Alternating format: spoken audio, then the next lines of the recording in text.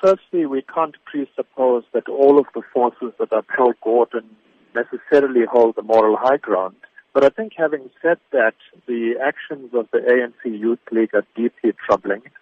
I think these are signs, these are anti-democratic signs, and we've seen this kind of behavior emerge from youth organizations in Brazil, India, and in recent times more and more in South Africa.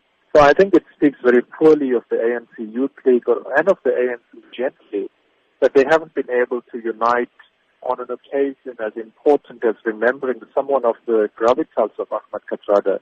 And I think these are deeply troubling times when the movement that is arguably was the most glorious movement on the continent is as fragmented as it is today. Mr. Buccus, some argue that, these were the same forces that drove Zuma into power, the forces that were able to open up and speak loudly in any function or any meeting. Do you think that this is the appropriate time to bring out these forces once again? Well, I would say it comes as no surprise. I mean, this kind of political thuggery we've seen, like you rightly pointed out, in the past. But I think it's anti-democratic. And I think this kind of thuggery is meant to push particular political agendas and particular fights within the ANC forward.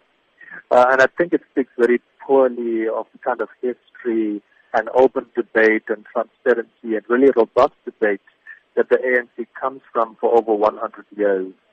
And to descend into this kind of thuggery is worrying. I think we need to be clear that the Youth League have always been kingmakers in the ANC.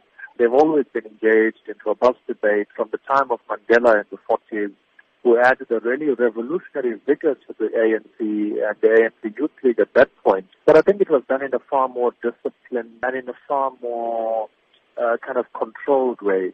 But this kind of fragmentation and this kind of thuggery, I think really takes the ANC backwards.